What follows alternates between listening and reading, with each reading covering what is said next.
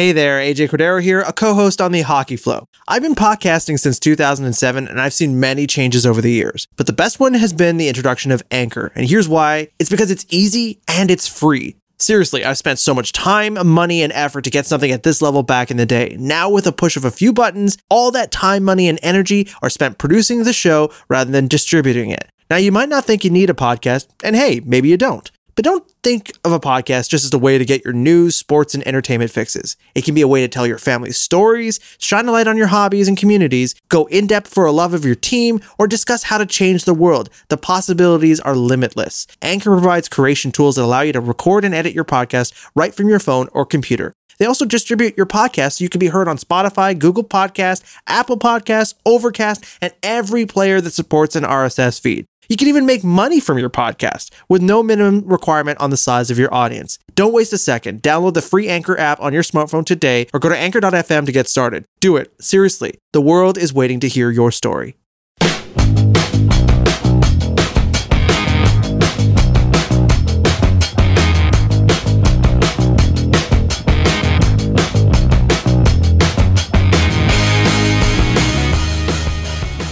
This is the Hockey Flow. It's a show about everything that happens on the ice, and of course your guides are Marco D'Amico and Adam Boucher. You can find their work at scrimmageandstats.com at The Hockey Expert. That's for Marco's work. And of course, Adam, you can follow him on Twitter at ReallyAdamB. I'm AJ Cordero. I bring all the action behind the scenes, but of course, let's bring it all up to the front, past the bench, and bring you right into this rink, and bring you right onto the scene of where we are talking about today, which is all the crazy trades, the NHL draft, all of that good stuff. So let's go right into it. Boys, let's start off with trades, because there were lots of trades, lots of buyouts, free agency, lots of stuff to talk about. So where do we want to start off with? What's the most exciting thing that happened? Duclair? Duclair is exciting, I guess. Yeah. Until December. And so they're not going to resign him. They just announced that. Yeah, they're not. They refused to qualify him because his salary demands were too high. That's right. Anyway, we should actually tell you, this is Anthony Duclair of the Ottawa Senators. If you did not know, Pierre Dorion coming out yesterday saying that he was acting as his own agent and the team offered him a substantial raise, and then, but that didn't really turn him, so he'll be heading to free agency essentially. Yeah, this is not someone that I feel is necessarily going to get what he wants. It's as simple as that. He's unfortunately never really played a full season in hockey, has questionable character. I don't personally like him either, growing up with him in Laval. He's now going to be on his Rangers, Coyotes, Blackhawks, fifth team, Columbus, sixth team in 5 years. Yeah. You know, where there's smoke, there's fire. Yeah, we saw him putting up a couple goals last year with Ottawa, but I think the major issue here is, as you said, is maybe his character, what type of player he's in the room. Maybe not as much on the ice, maybe more off the ice.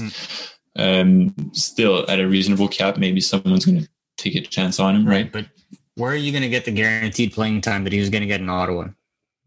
Right? Like he had no competition for that top six winger spot because all their kids are still growing. I doubt that Tim Stützle, Sanderson, or any of the players they drafted this year or last year to a degree jump ship to play for them in the upcoming season. So there was ample opportunity for him to sign a 1-year deal, show everybody that he's not just a flash in the pan every first half of the season, and when the games get tight, he disappears. But unfortunately, he's done that 2 years in a row now. Once with the Senators and again with the Columbus Blue Jackets. So, look, I mean, every single time he was given the best opportunity to produce, he did and then fell off a cliff. I don't see teams giving him what he wants. No, I agree with that one. Should we jump to the Fleury not getting trading? Yeah, well, not yet. Why not? Not yet. We'll see. But Fleury did not get traded, everybody. Oh, sorry. I thought you meant we shouldn't start talking about it. All right, sorry. Yeah, so we saw Robin Leonard getting his contract extension and Fleury not getting traded at the draft. So Should we just jump in that crazy goalie market we're going to see this year in free agency and RFAs and all that stuff? Well, I mean, there's a few things of note, I think, that will lead. Well, Corey Crawford, right? Like Corey Crawford. If we look at the buyouts as well, there's Henrik Lundqvist. To me, I think the best goalie on the market right now, cost per performance, is probably Braden Holtby, whom I believe will sign somewhere and instantly become the number one goaltender of that team, no ifs, ands, or buts. Then you throw in, Jakob Markstrom, who still hasn't signed. Vancouver's playing with fire here if they think that they can just get like a 1B goalie and that Thatcher Demko can take them the rest of the way. I think, we've seen players do very well in small spurts in the playoffs. Montreal Canadiens fans should also take heed of this, thinking that Kotkaniemi and Suzuki are their top two centers as early as next year. Slow your roll. Take it down a notch. You need to ensure that you have some form of stability in that transition.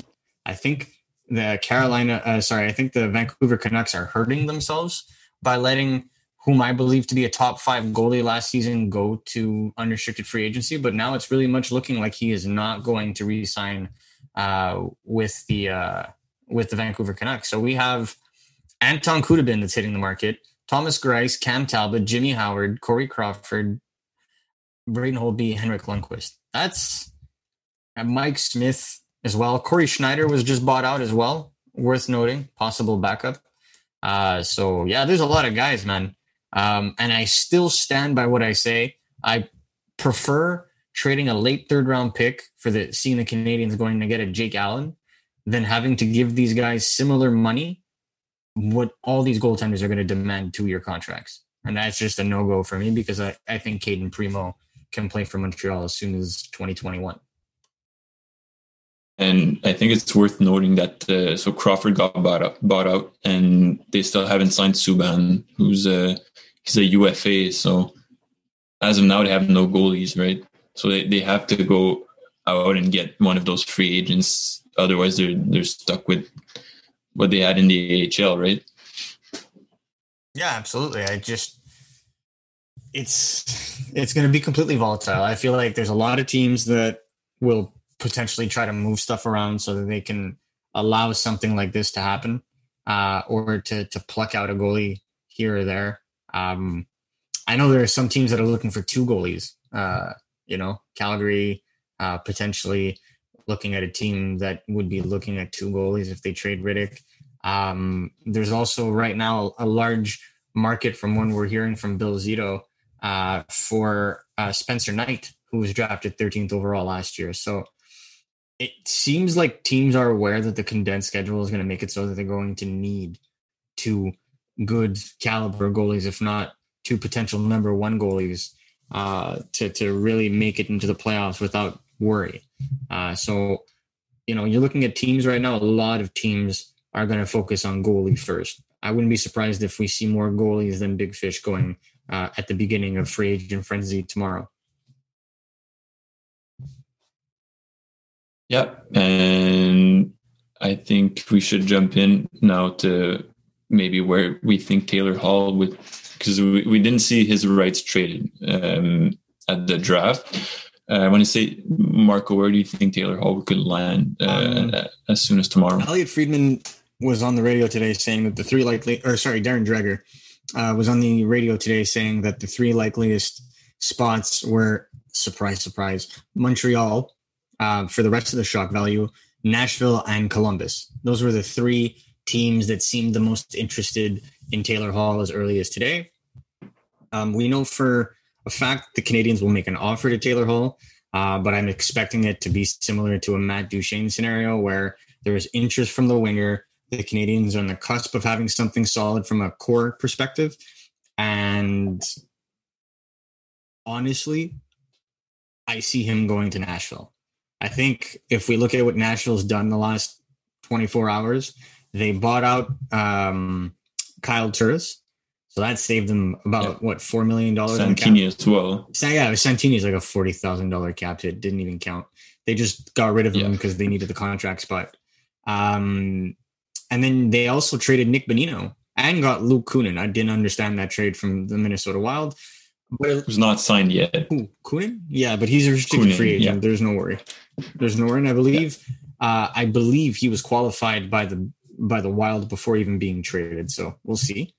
But it's ideal because they definitely need scoring and strength up the middle. Like anybody that goes to look at Nashville's cap friendly page, this is a team that probably would be best to avoid throwing all their money on another aging free agent. Not aging, he's obviously young for his age to be an unrestricted free agent. But again, they're going to be throwing money, hoping that this guy saves them, right? So now you're going to have a scenario where you have Duchesne earning $8 million, whom they were rumored to be shopping. You have Ryan Johansson, who's making $8 million. Thankfully, Philip Forsberg's earning his paycheck at $6 million. And then you're going to throw in Taylor Hall, who's easily going to want $7 to $8 million. Nashville gets away with signing free agents because they're in a no tax zone, being in the state of Tennessee. So they're able to sign guys like Duchesne to $8 million, and they get the best of both worlds with the tax benefits of being in Tennessee and the tax deductions of being a Canadian citizen in the United States. So, the taxing is lower because their signing bonuses are taxed actually at 15% flat, and their salary is taxed to the local salary because they play in Nashville. So there's always going to be that advantage. Now, will Taylor Hall want to play with one of his buddies in Matt Duchesne? We'll see. Personally speaking, if I'm Taylor Hall and they're able to make room, I would seriously consider playing for the Columbus Blue Jackets in Tortorella. That's me. I think that they proved to a lot of people that despite absolutely going for it last year, they had the core pieces in place to be an effective team.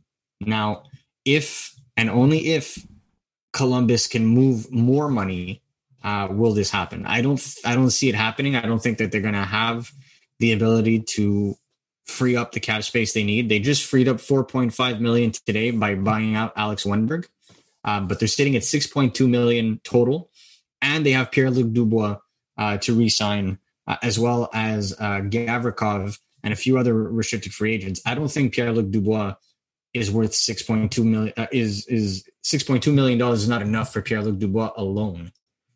So I don't know if that'll work. I think that if they do sign Taylor Hall, they set themselves up for a Pierre-Luc Dubois offer sheet. And that's just not good business, because if they reach the cap, they can only go 10% higher, which means they wouldn't even be able to match if, say, a team like, I don't know, any team desperately needing a first line center. I don't know if the New York Rangers showing up and throwing $8 million at Pierre-Luc Dubois in an offer sheet, they wouldn't even be able to match it. They would have to move salary in order just to keep him.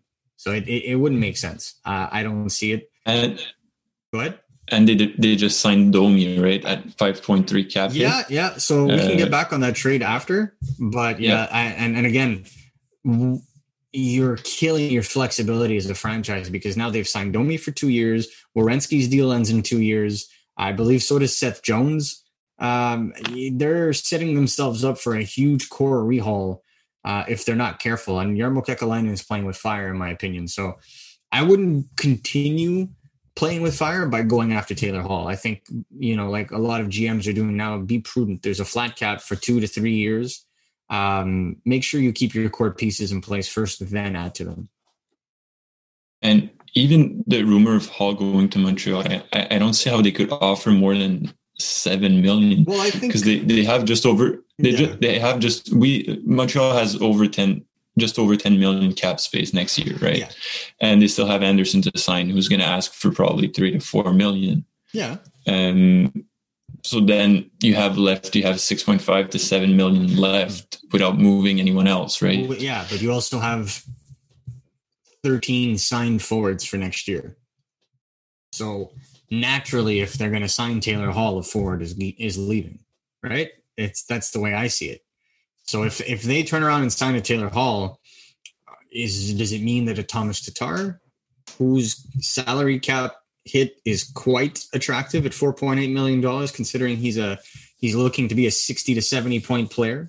Could that then help the Canadians perhaps bolster another position, gain some assets, or would they move someone that's lower on the depth chart? Like if they went to get a guy like Josh Anderson, does that make Armia expendable?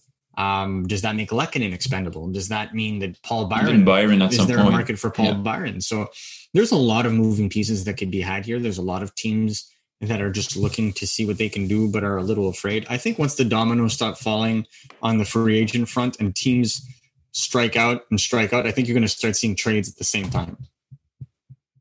And ultimately, I think to end that cap discussion for Montreal, I think if they package, if they trade a forward to go get Hall, I think they would have to package Victor Mete, right? His rights at least. Just given they just re-signed Juleson to a $700K deal, which is a pretty fair deal for a year, right? Absolutely. I thought he was going to ask for $1 million. Honestly, I thought that it would cost the Habs $2 million to retain Jake Evans and Noah Juleson. And I'm off by $600,000. It's only costing them 1.4. So that's really good. So we'll see. And it's really his last shot to really prove himself, or like to stay healthy at least, and try to make his spot in the lineup for next year. Yeah, no, absolutely.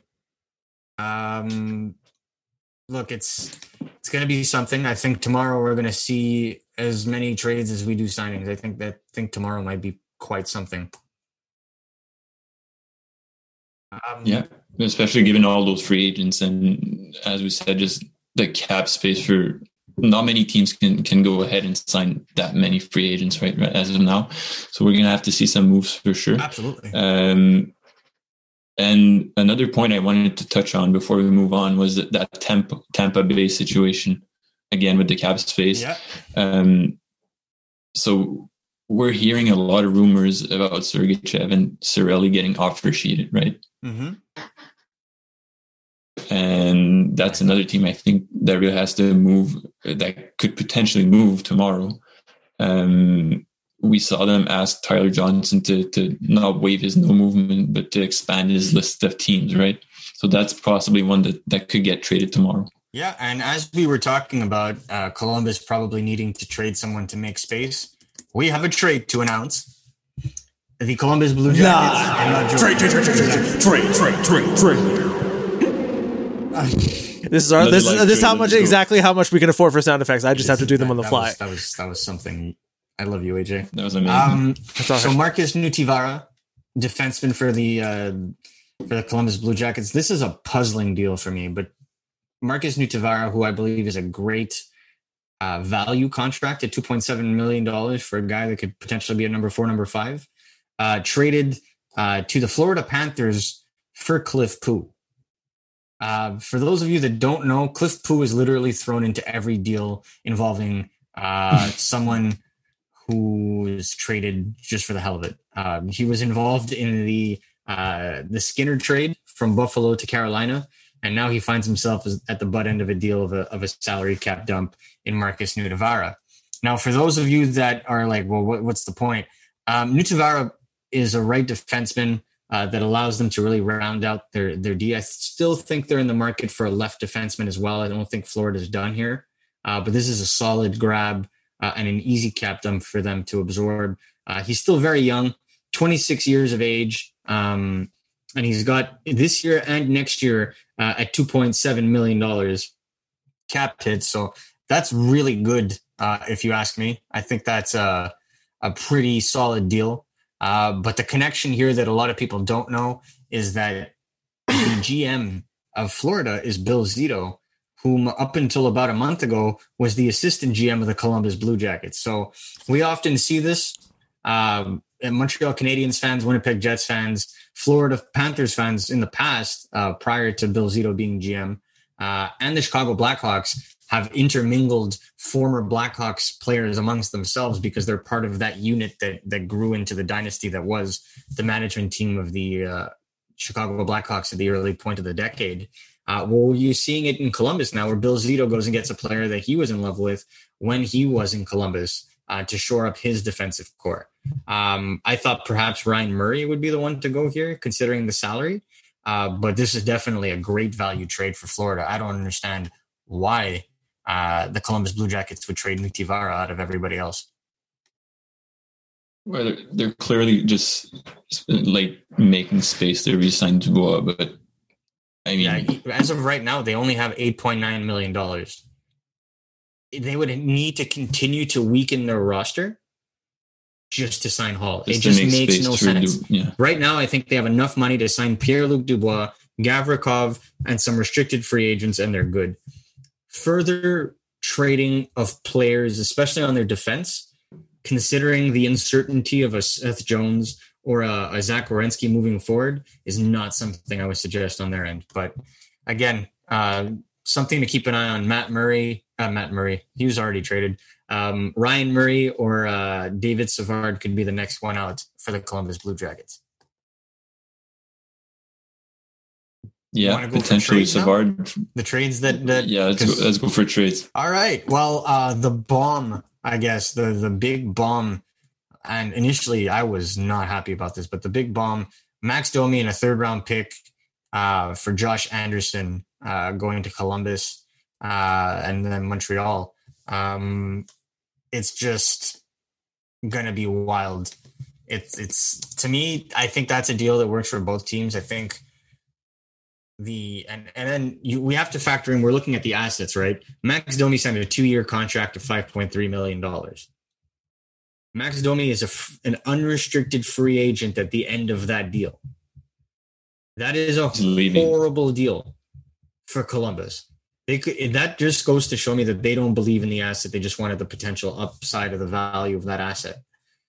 But they're not willing to give assurances to Max Domi long term. So Max Domi, in my opinion, got the best part of this deal. He gets market value at $5.3 million for the average of his point totals over the last 4 or 5 seasons. And he gets to walk into free agency if he feels like he's tired of listening to Tortorella yell in his ear. And that's another thing. Will Max Domi thrive under Tortorella, or, because he clearly displayed having friction with the way that Claude Julien utilized him this season. Claude Julien is a player's coach. There are a few players that I have met that have had bad things to say about Claude Julien. I have talked to a lot of players who have bad things to say about John Tortorella. So we'll see. I don't know if that is going to work out at all. But I tell you one thing. Josh Anderson, that will work out in Montreal one way or the other. He already wants a long-term deal, somewhere in the vicinity of the $4 to $5 million. I'm absolutely on board with that. If he can, it's said that he's 100% healthy and that he would have been ready to go in the second round of these playoffs. Had Columbus beaten Tampa Bay again. And unfortunately, they did not, and he was unable to play, but he was in the bubble. So it goes to show you that Anderson is ready physically. And I feel like playing on a top 6, if not top 9, with a center like Suzuki or Kotkaniemi, I think he would be a great insulation for one of those players. I think that he brings something that the right side doesn't have, which is both speed and size. And I think he'll fit right in. I think that he's going to help the power play. I think he's going to help at 5.5, at 5-on-5. And I think he's going to make the Habs tougher to play against. But I certainly do not think the Montreal Canadiens are done. No, I have to agree. I didn't like that trade initially. I think I love the Anderson acquisition. I just didn't get the point of throwing in the extra 3rd round pick. I guess now seeing what Domi signed for, yeah, exactly. We're saving a bit on cap and we're getting a bigger player. Mm-hmm. I mean, someone that's going to have more of an impact probably on the team. But yeah, I like the trade for Montreal. I like the trade for Columbus, except in 2 years they're going to lose Domi. I'm almost 100% sure he's going to leave. Another trade we had right before that one was actually Dubnyk going to San Jose for a 5th rounder. Yeah, at 50% retained. Yeah. Clearly Minnesota. That's something I don't get. Yeah, clearly Minnesota just wanted to get rid of him. But a 5th round pick for Dubnyk, that goes to show me that they think he's finished and they just wanted him off the books. And that's a good little bit of business for San Jose, whom realized 2 years too late that perhaps putting all their eggs in one basket with Martin Jones was not the best Martin idea. Jones. But that goes to show, I mean, well, probably Minnesota's going to be in the market for a goalie tomorrow as well. If not two. Even, but they could try to go for the one of the big ones like Holtby or Markstrom, I guess. Not that they would sign there, but they're certainly in the market for one of them. No, absolutely. And I think, they're going to take their shot. They have cap space. I want to say they went and got centers. They went and got centers. Yeah, they went and got Johansson and now Bonino that could potentially fill in on a top 9 in the second and third center slot. They drafted Marco Rossi. Great pick. If only the Minnesota Wild were run as well as their amateur scouting. Judd Brackett is just insane, making them draft Kuznetsov and Marco Rossi back to back. I think that their center line for the future looks very good now. But they have a lot of they have 3 arguable third line centers as their top 9 centers right now in Eriksson Ek, Bonino, and Johansson. So I don't know if they're going into the season like this. Minnesota is going to be drafting Brandt Clark next year this time if they're not careful. So I don't know what's going on with them. Really, I don't. But what I can tell you is they're trying to play the long game and add by subtract. One thing that hasn't happened yet, Matt Dumba has not been traded. So I look very much forward to what happens because Matt Dumba is saying that there's a solid potential for, a trade for a center that can come in and play on their first line. So if a team strikes out on Pietrangelo, if a team strikes out on Tyson Barrie, they can definitely circle back on Minnesota. And we were just talking about the Habs and Anderson. David Ettegi, which is a Montreal-known player agent from Westmount, is saying that there's talk about a contract with Josh Anderson in the 2 to 3 year range, going from $2.8 million to $3.5 million per season. And that should be coming in the next few days. So if that were the case, that would leave the Canadians upwards of $7 million to do what it is what almost they want. 7.5, yeah. Oh, and we have another trade to announce. Holy moly, they just keep coming in. Eric Goodbranson. It's that time of the day. Yeah, I know, it's a good day. Wait, I gotta go do my thing again. Trade. Eric Goodbranson traded from Anaheim to Ottawa for a 5th round pick. Goodbranson is from Ontario. Actually not a bad guy to have from a, what's the word I'd be looking for to be polite here? From an attitude perspective, he's a good character dude, questionable defensively, former 3rd overall pick. But Goodbranson is well known in that area. He played in the OHL, I believe, for the Kingston Frontenacs.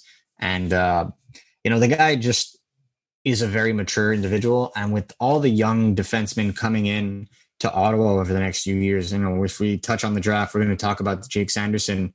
They're going to need veteran presence. They can't just have Thomas Chabot develop into a dad overnight. They're going to need people that know how to play this game. And if the idea is not to re-sign a guy like Ron Hainsey, well, then picking up Eric Goodbranson makes sense. So I'm considering this as a cap dump in the best terms. Like, we're talking about $4 million a year and the base salary is $3 million. Like, he obviously got more of his money last year than this year. This is the tail end of his deal, but this is still this is a good amount of money that the Senators are taking on. This is a team that needs to reach the cap floor. They have, and I'm not even kidding, guys, they have $38 million in free space as we speak. So they have no choice but to start signing some guys and adding some guys because they have all of 4 forwards that played more than 10 games last year that are signed for this year. So I expect movement in Ottawa. And one guy they're probably going to sign soon is newly acquired Matt Murray in net. Absolutely. Absolutely. Which honestly, for a second round pick and an AHL player, Jonathan Gruden. Yeah, that was more for the trade for that Ottawa. was the contract spot that they were. Yeah, They were missing. Yeah, it's just I just have a seriously difficult time thinking that $4 million a year for 1 year of a player cost the team a 5th round pick. I don't know. I honestly thought that Ottawa would be able to extract incentive from moving contracts like this. So good for Ottawa, good for the Anaheim Ducks, who are able to just shed $4 million for the price of a 5th round pick. Note, everyone, that the Maple Leafs gave Seth Jarvis to the Carolina Hurricanes for the contract of Patrick Marleau. Let's all remember that. So if 6.5 was worth a first, I thought 4 million would be easily worth a little bit more or a little bit less to in a price to take back. So we'll see. Ultimately, like I said, there's more trades that we have to uncover and more buyouts, but this is a confusing one for Ottawa. Yeah, I have to agree with that one. All right, so should we jump to go for it? You want to? Should we jump to the draft? Let's make it happen, shall we? The draft. That's what I do, guys. Damn. So I would just like to point out before we start, anybody who followed my mock draft on Scrimmage and Stats, I was 9 for 11 on the first 11 picks. I got the top, which was crazy. 6 perfect. So, little tip of the hat. So pay attention, people. You can save yourself your money. You don't have to pay for elite prospects or hockey prospects. You can just go to scrimmageandstats.com. Yeah. Although, you can also throw the other guys a couple of bucks. Yeah, you can do both. You can do all of them. But if you want to save some shekels, go to Marco. Yep. It's bad. It's so there was a big surprise at number 1. Yeah. I mean, yeah. So some kid from St. Eustache went number 1. Don't know his name. He's really happy though. Well, I mean, look, we'll see. We'll see what happens. But I think can we just talk for a half a second though about how awkward those Zoom meetings were? Yes. Or not Zoom. Absolutely. Watching the people just kind of like sit there and like and you wait for their reaction when you know what's about to happen. I found that really weird. And then you have Seth Jarvis, who looked like he had internet from like 2002 when drafted. It was so pixelated, you thought it was a oh my goodness. And the first thing he said is when he signs his ELC, he's going to buy his parents better internet. That guy must have gotten so many ribs. But that's why I love Seth Jarvis. He's just a character kid, just an excellent pick for the Carolina Hurricanes, who just continue to kill it on the draft floor. So yeah, number 1, Lafreniere. Number 2, Quinton Byfield. Number 3, Tim Stützle. Number 4, Lucas Raymond. Number 5, Jake Sanderson. Number 6, Jamie Drysdale. Number 7, and really the surprise for me in the top 10 was Alexander Holtz. Although this makes sense for the New Jersey Devils because they desperately needed another right shot. They acquired Nolan Foote in the trade with Tampa Bay for Blake Coleman, along with a first, which we're going to deal with later, and then secure their right side because they have a team filled with playmakers, but no actual goal scorers. In 6 months, they acquired 2 first-round pick goal scorers. So good on them. Number 8, to me, was unsurprising. I had Jack Quinn going to the Buffalo Sabres. Some people would be confused. This was my surprise, actually. I wasn't surprised at all. Because I was surprised seeing Quinn going before Rossi. That's the only point I would bring up. They're deep at left wing. They have a lot of left wing prospects. They haven't given up on Middlestat, but they think he's probably going to be a left wing moving forward. They drafted Dylan Cousins last year, 7th overall, whom is a big center, right-handed shot. Like, you don't move that to the right wing just to accommodate Marco Rossi. So what do? They picked the best right shooting player available, and that was Jack Quinn, and it just made perfect sense. Jack Quinn is a mature player. He plays the game hard. He plays all 3 zones very well. And I think one of the things the Buffalo Sabres have done in the past is they take incomplete players. They take players with glaring holes. They just took a player with no holes whatsoever. I think they I think this is the safest first round pick they've made outside of the top two or outside of the top three. So good on them. I really I applaud them for having the guts to take Jack Quinn ahead of Marco Rossi. It was a no-brainer to have Marco Rossi go then to the Minnesota Wild.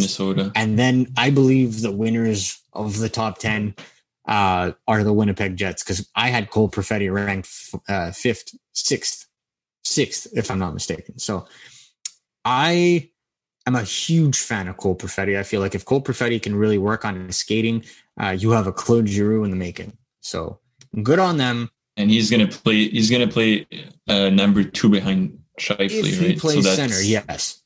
And I think that's what they're going to try to make him do is be a center. It's the same debate for those that are aware. It's the same debate in kind to what the Canadians were going through with Nick Suzuki. To me, I don't think it's that clear cut. I think Nick Suzuki was a much better center. Cole Perfetti can be fit wherever he needs to be, but for the purposes of that team, he's a center. Now, 11th overall, which again, I got this one, was Yaroslav Askarov. That's unsurprising to me. I think that the Nashville Predators have been looking for like the next Pekka Rinne for what feels like 7 years. They had UC Saros. I don't think it's going to pan out. They went and got Connor Ingram as insurance from Tampa Bay last year. Yes, he could be good. I don't think he can be great. And you just got yourself probably the best goalie prospect since Carey Price. So at least Nashville is assured on defense. But I thought their most glaring need was a scoring forward. So good on them for picking the best player available. Speaking of best player available and going over your needs, the Florida Panthers decided to take a nice curveball and select Anton Lundell. But a lot of people are saying Bill Zito, who was a player agent back in the day, spent a lot of time in Finland. So he has got a lot of contacts in Finland. I think it just made sense. And his acquisition of Nutivara makes even more sense now. Another guy that he scouted in the Finnish leagues before being selected by Columbus. So it just makes sense all around. So to me, they went and got themselves their future number 2 center because this guy's going to slot right behind Barkov. 13, we discussed it before, Seth Jarvis. I think this was a no-brainer for the Carolina Hurricanes. There was one certainty. They weren't picking a D. And they picked the best forward available by far. And to me, that's a top 10 talent that fell again to the Carolina Hurricanes, whom I find to have the best luck on the draft floor. At 14, this is kind of telegraphed, and I thought that they would probably go for talent above all. But I think they were wooed by the combination of size, skill, and speed. The Edmonton Oilers picked Cole Caulfield's teammate in Wisconsin, Dylan Holloway. And Dylan Holloway is a big, hard to knock off the puck, just a very solid player. Reminds me in style a lot of Mark Stone, more of a playmaker than a goal scorer. I personally think he's a winger long term. And I think that was confirmed literally 10 minutes after he was drafted, because Ken Holland had a press conference and said he would see him lining up on the wing with one of his top 2 centers. So that brings us to pick 15, the pick that stabbed me right in the heart. Rodion Amirov being taken by the Toronto Maple Leafs, whom had a sublime draft from top to bottom. This is a team that didn't even have a first-round pick going into the offseason. So, I think the Leafs nailed this draft, and they started right from the beginning. Rodion Amirov is on fire in the KHL right now. Usually KHL players, or especially NHL-affiliated KHL players, after being drafted are given the cold shoulder and not allowed to really play much in favor of longstanding veterans. What we're seeing right now is COVID has forced something north of 15 players on SKA, which is the second best team in Russia, to isolate. allowing all of their youngsters in the MHL to be called up and assume, top 6 roles, opportunities that they wouldn't be afforded generally. And here they are producing, and Namarov is one of those guys. And I think the Leafs just got themselves a lethal top 6 player. At 16, I must say that this pick depressed me from a slight perspective, but in hindsight, 16th overall, Caden Gooley was the right pick. Not the sexiest pick, the right pick. And the reason I explain this, and Montreal Canadiens fans will be like, what the hell are you talking about, man? They should have picked, it's fine. They could have picked a forward. They probably should have picked a forward. But again, once you get to this point in the draft, Caden Gooley is a top 3 defenseman in the making. He is a mobile 6'2" all-around defenseman. The last time the Canadiens picked a mobile, smart number 3 making, possible defenseman ahead of where people thought he would go was 2007, and they picked Ryan McDonagh. Other than trading him in a useless trade for Scott Gomez, nobody thinks ill of Ryan McDonagh in Montreal or anywhere in the NHL. He just won a Stanley Cup. This is a guy that teams trade multiple first-round picks for if he hits his top potential. In my opinion, I think this means 2 things for the Montreal Canadiens. One, their left defense is set forever, practically, or for at least the next 5 to 6 years. Number 2, I think long-term, they view Matthias Norlinder as a right defenseman. He's currently being used on the right-hand side in Frölunda. Just finished playing as we got on air here, and he was the most used defenseman, and he's playing on the right. Despite being a lefty, he prefers to play on the right. He's been playing on the right for 2 years. So if Matthias Norlinder is your number 1 right D of the future, they just drafted their number 1 left D of the future, in my opinion. And I think that combination could be lethal. And then your second pair has a Romanov or a Struble on it, and now you're just banking. Now the Canadiens can, and they can focus on forwards and nothing but forwards because their goalie position is secure. Their defense is more than secure. Now they can go and get those home run forwards, which they did. And we'll get to that. 17th overall. I was a little surprised for this, but this is a good pick. Lucas Reichel to the Chicago Blackhawks. A lot of people say his game is akin to Mike Hoffman. I don't see it. He doesn't have the trigger ability. He's far more well-rounded. I think he's better defensively right now than Mike Hoffman is. So it's worth noting that he's more of an all-around trigger guy. He certainly has a Philip Forsberg style to him, but I think he ultimately becomes a second-line winger. However, I mean, Chicago can use the help. So it really bodes well for them, and they got a smart, intelligent player whose ceiling is good, but whose floor is extremely high. So this is a can't-miss pick. Now, this is when things start to get interesting. The 18th overall pick, from what I think this was the first major trade we had, right? This is when Calgary started trading down over and over and over again.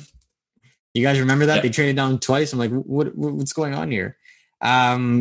So this was the New York Rangers trading up with the Calgary Flames to draft a defenseman, because I think, and this is what usually happens in a draft, is that people are unsure what's going to happen with defensemen, and then someone takes one, and then everybody rushes for it, and you'll understand why. At 18th overall, the Rangers trade up to draft Braden Schneider, another defenseman from the WHL, a right defenseman. He plays a game that's very akin to like a Ben Sherratt, a Brett Pesce style, just very strong, good first pass, but really just looks like a number 4, number 3 if all goes well. Like we were talking about Caden Gooley being a top 3. If everything goes well with Caden Gooley, he can be a number 2. Likelihood number 3, worst case scenario number 4. I feel like Schneider is just a step below that, but this is also not a very need-centric pick for the Rangers, who have Niels Lundqvist, who have Adam Fox, who have Jacob Trouba signed for 8 years. This was a very confusing pick. However, if we want to get into confusing picks, I mixed up 18 and 19. The New Jersey Devils drafted at 18 my pick for the Canadians, Dawson Mercer. So Braden Schneider went 19th. Dawson Mercer went 18th. And Dawson Mercer, to me, is Jordan Eberle 2.0. I think this is a right winger in the making that is intelligent, does everything right. His best assets are his hands. My girlfriend found that incredibly funny to say out loud, but I'm quite serious. He's just very good at stick handling, has a nose for the net, incredibly intelligent, and has the hockey IQ to drive a play. Personally, I was a little sad that the Canadians didn't take the possibly elite forward, but they took the possibly elite defenseman, and we all know the possibly elite defenseman is always worth more than the forward. Speaking of not elite defensemen, the New Jersey Devils at 20 picked Shakir Mukhamadullin. I had Shakir Mukhamadullin ranked in the second round. This is one of those guys similar to Rodion Amirov. They play on the same. They play in the same vicinity. So Shakir plays for Ufa, which is on the same team as Rodion Amirov. And because of all the COVID cases, this guy was playing like 20 minutes a game in the KHL, and no one understood why. And he racked up like 5 points in the first 6 games. He's a 6'4" defenseman, 178 pounds, but he moves like the wind. I really like this pick in the second round. I did not understand this pick at 20th overall. I thought there were far better players on the board. Speaking of, and this I'm going to tell you guys, this pick here, number 21, was likely the most WTF moment I've ever had on the draft floor in my life. Okay. Igor Chinakhov, who is an overager from Russia, who, again, thanks to the benefit of recency bias, scored 5 goals in his last 5 KHL games. Jarmo Kekalainen, the general manager for the Columbus Blue Jackets, said they had him in their top 10. Jarmo Kekalainen knows how to scout players, so I'm going to give him the benefit of the doubt. He was a fantastic scout before becoming a GM. So if he thinks in Omsk that Chinakhov is really going to just explode offensively, power to him. But I saw Chinakhov as being a potential second-line winger, and this is a 19-year-old, so we'll see what happens. The Calgary Flames decided they just don't like having first-round picks, and they traded down again at 22 with the Capitals. And the Capitals, in my opinion, got one of the better steals in the first round, drafting Hendrix Lapierre 22nd overall. Hendrix Lapierre, to me, is a top 15 talent in this draft. He plays a game that's quite similar in style to a Patrice Bergeron, but a lot of people are saying that's just lazy because they're French Canadian. So if you want me to not be lazy about this and be like, playmaking center that resembles, the style is similar to Ryan Johansson without the power.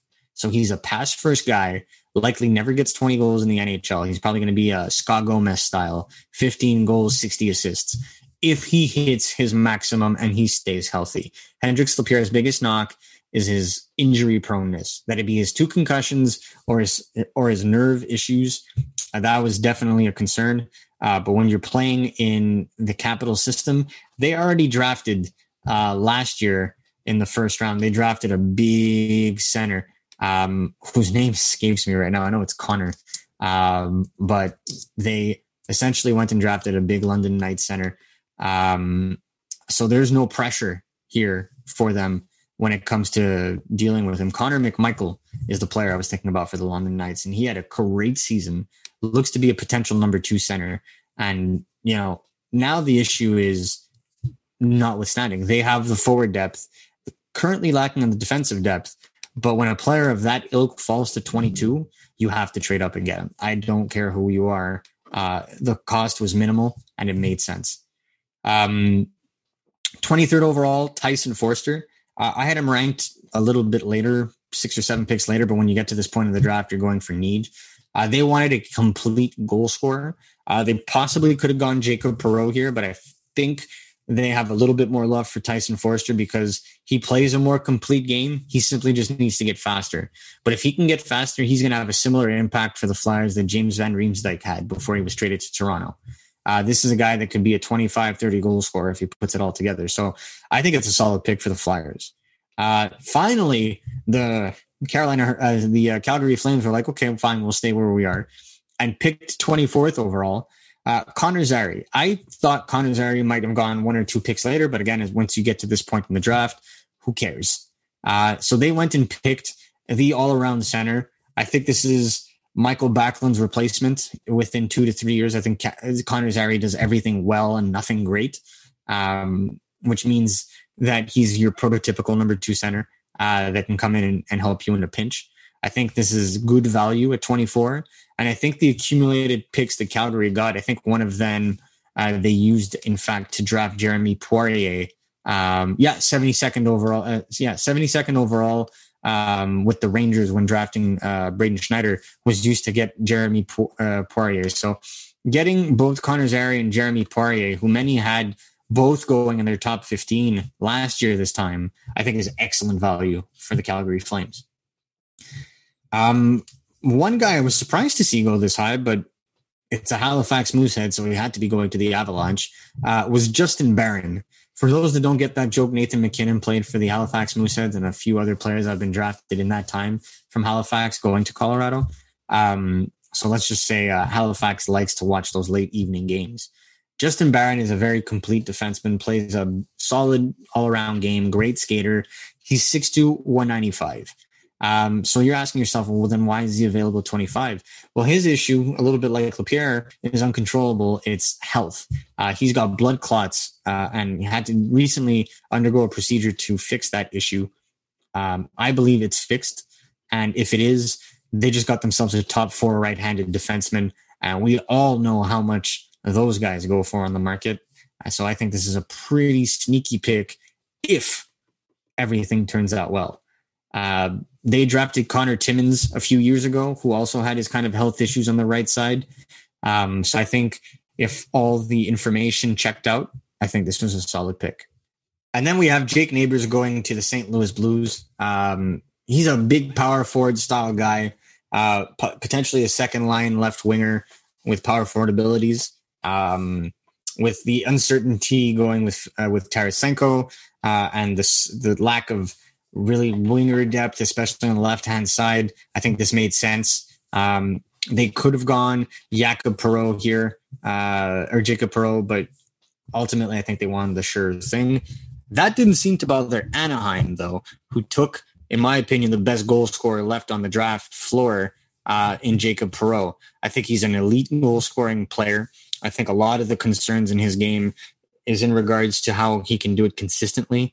But if he can bring consistency and a good attitude with him into the future, this is a potential 25, 30 goal scorer again. And when you get that at 27th overall, that's a good draft.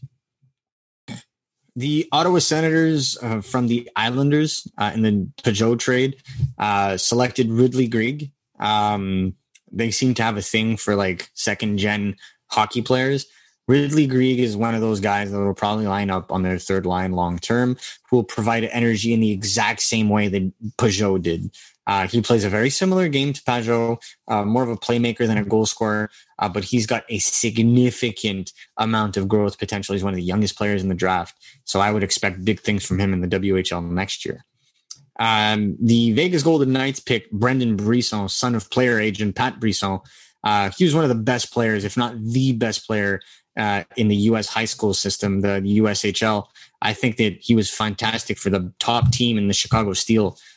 Just really all around solid. I think that he was just a solid pick for them here. He plays that gritty in your face style that the Vegas Golden Knights really like. And to me, it made sense. I actually had him going higher, so I was a little surprised. At 30, this one broke my heart into a million pieces. It was Mavrik Bourque, whom I had 18th on my rankings, going 30th overall. We know the Montreal Canadiens tried inch, tooth, and nail to acquire this pick so they can draft Mavrik Bourque. I think Dallas got themselves an ideal top 6 forward that he play on the right wing or at center. I think that it all really depends on him. I think their center line, if they wanted to be this way, can line up being Ty Dellandrea and Mavrik Bourque down in the future. If not, he'll make an excellent playmaking right winger. To me, this just was one of those picks that was high value. Jacob Perreault going to Anaheim, Mavrik Bourque going to Dallas. I feel like those are probably and Hendrix Lapierre going to Washington, I think those were the 3 best picks in the 20s, personally. The last 11 picks. And then at 31, you have Ozzy Weisblatt. I really like the touch here where the pick was made with a sign language at the end, in honor of Ozzy's mom, who's deaf. As a hockey player himself, Weisblatt is just like, he's just a rocket on the ice. He plays a very similar game, in my opinion, to a Paul Byron at the same age. He could potentially top out as being a top 6 right winger with exceptional speed. And I think that's what San Jose really needs, is more speed. And here is a time where they're probably going to be able to add a ton of it. And they actually did in the later rounds, but before you knew that, Ozzy Weisblatt was off the board, and that made the most amount of sense.